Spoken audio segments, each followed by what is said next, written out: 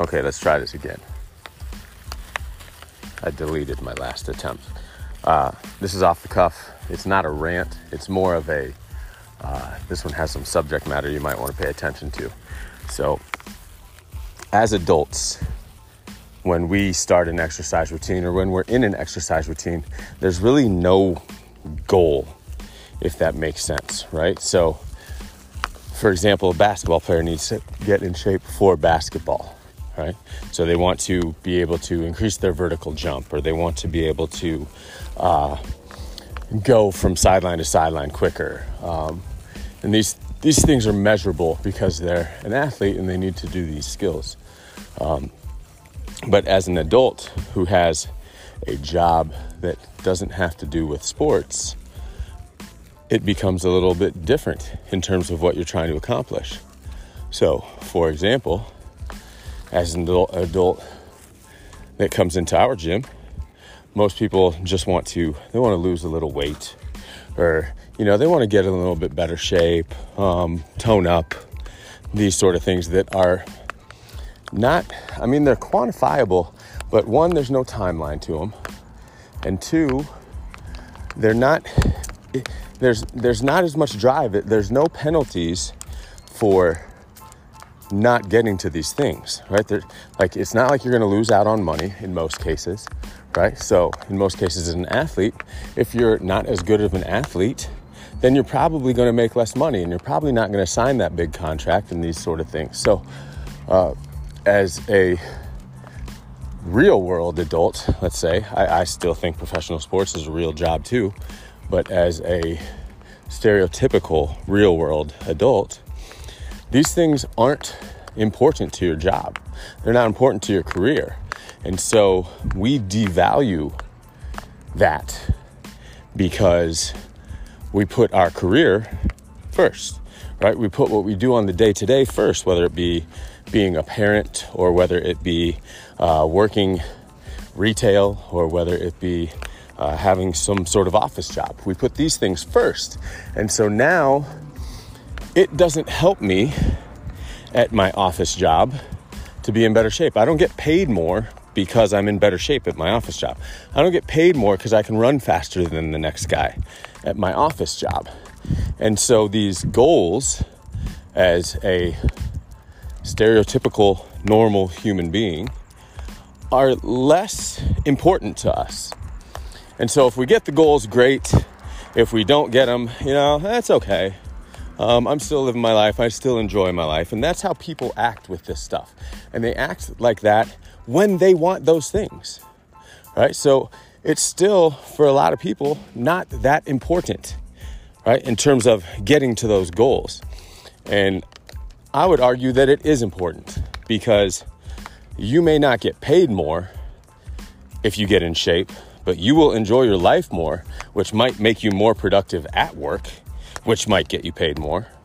So if you look at the long game of this, getting in better shape or getting these tactile things that happen to increase your health and fitness end up paying you back. They do end up paying you back with enjoyment, right? One, right? Because if you're more active, if you can run sideline to sideline better, or if you can hike up a hill faster, then you will enjoy doing those things more. You will enjoy living an active lifestyle more.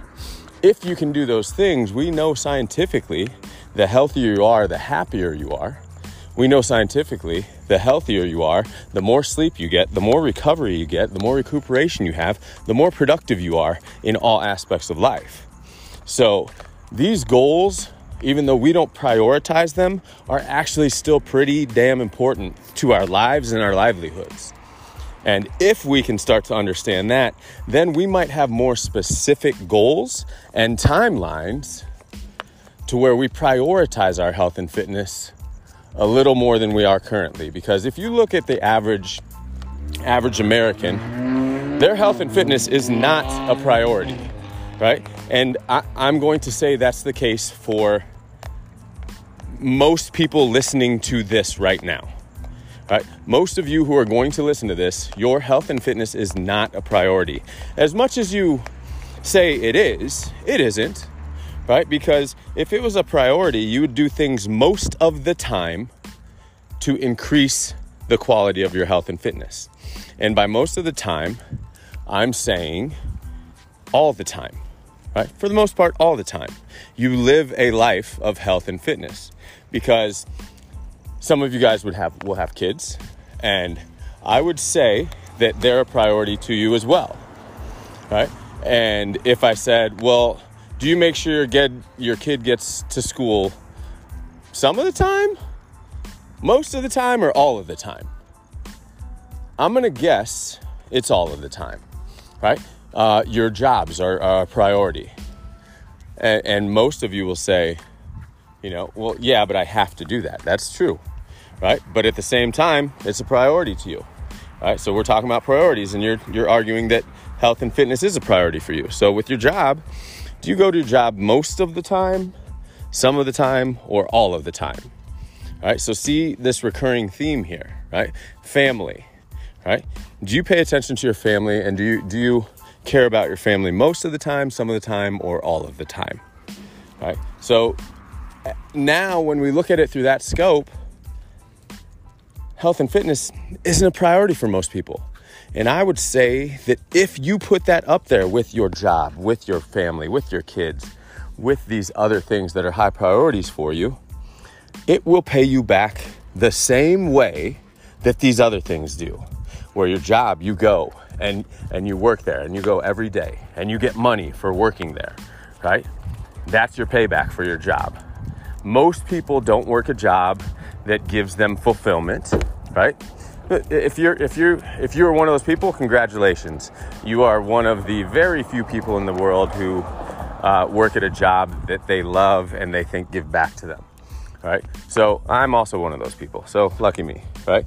But at the same time, your payback is money in that regards, right? Your family, your payback is love, right? It's love. Like, you prioritize your family, your kids, your payback is love. Like, they prioritize you back, right? Health and fitness is the same thing. If you prioritize health and fitness, if you make specific goals, those goals will pay you back. Those goals will pay you back. And I think that's something people don't understand, right? They put health and fitness so far down on the totem pole that they don't realize that can actually increase how awesome their other priorities are. It can actually increase the benefits of those other priorities, right? Once we understand that, we can start to get a little bit more specific about how we treat our lives with health and fitness decisions and choices, because ultimately we have to pay attention to those as well. Because if we're not paying attention to the choices that we're making on the health and fitness side, guess what?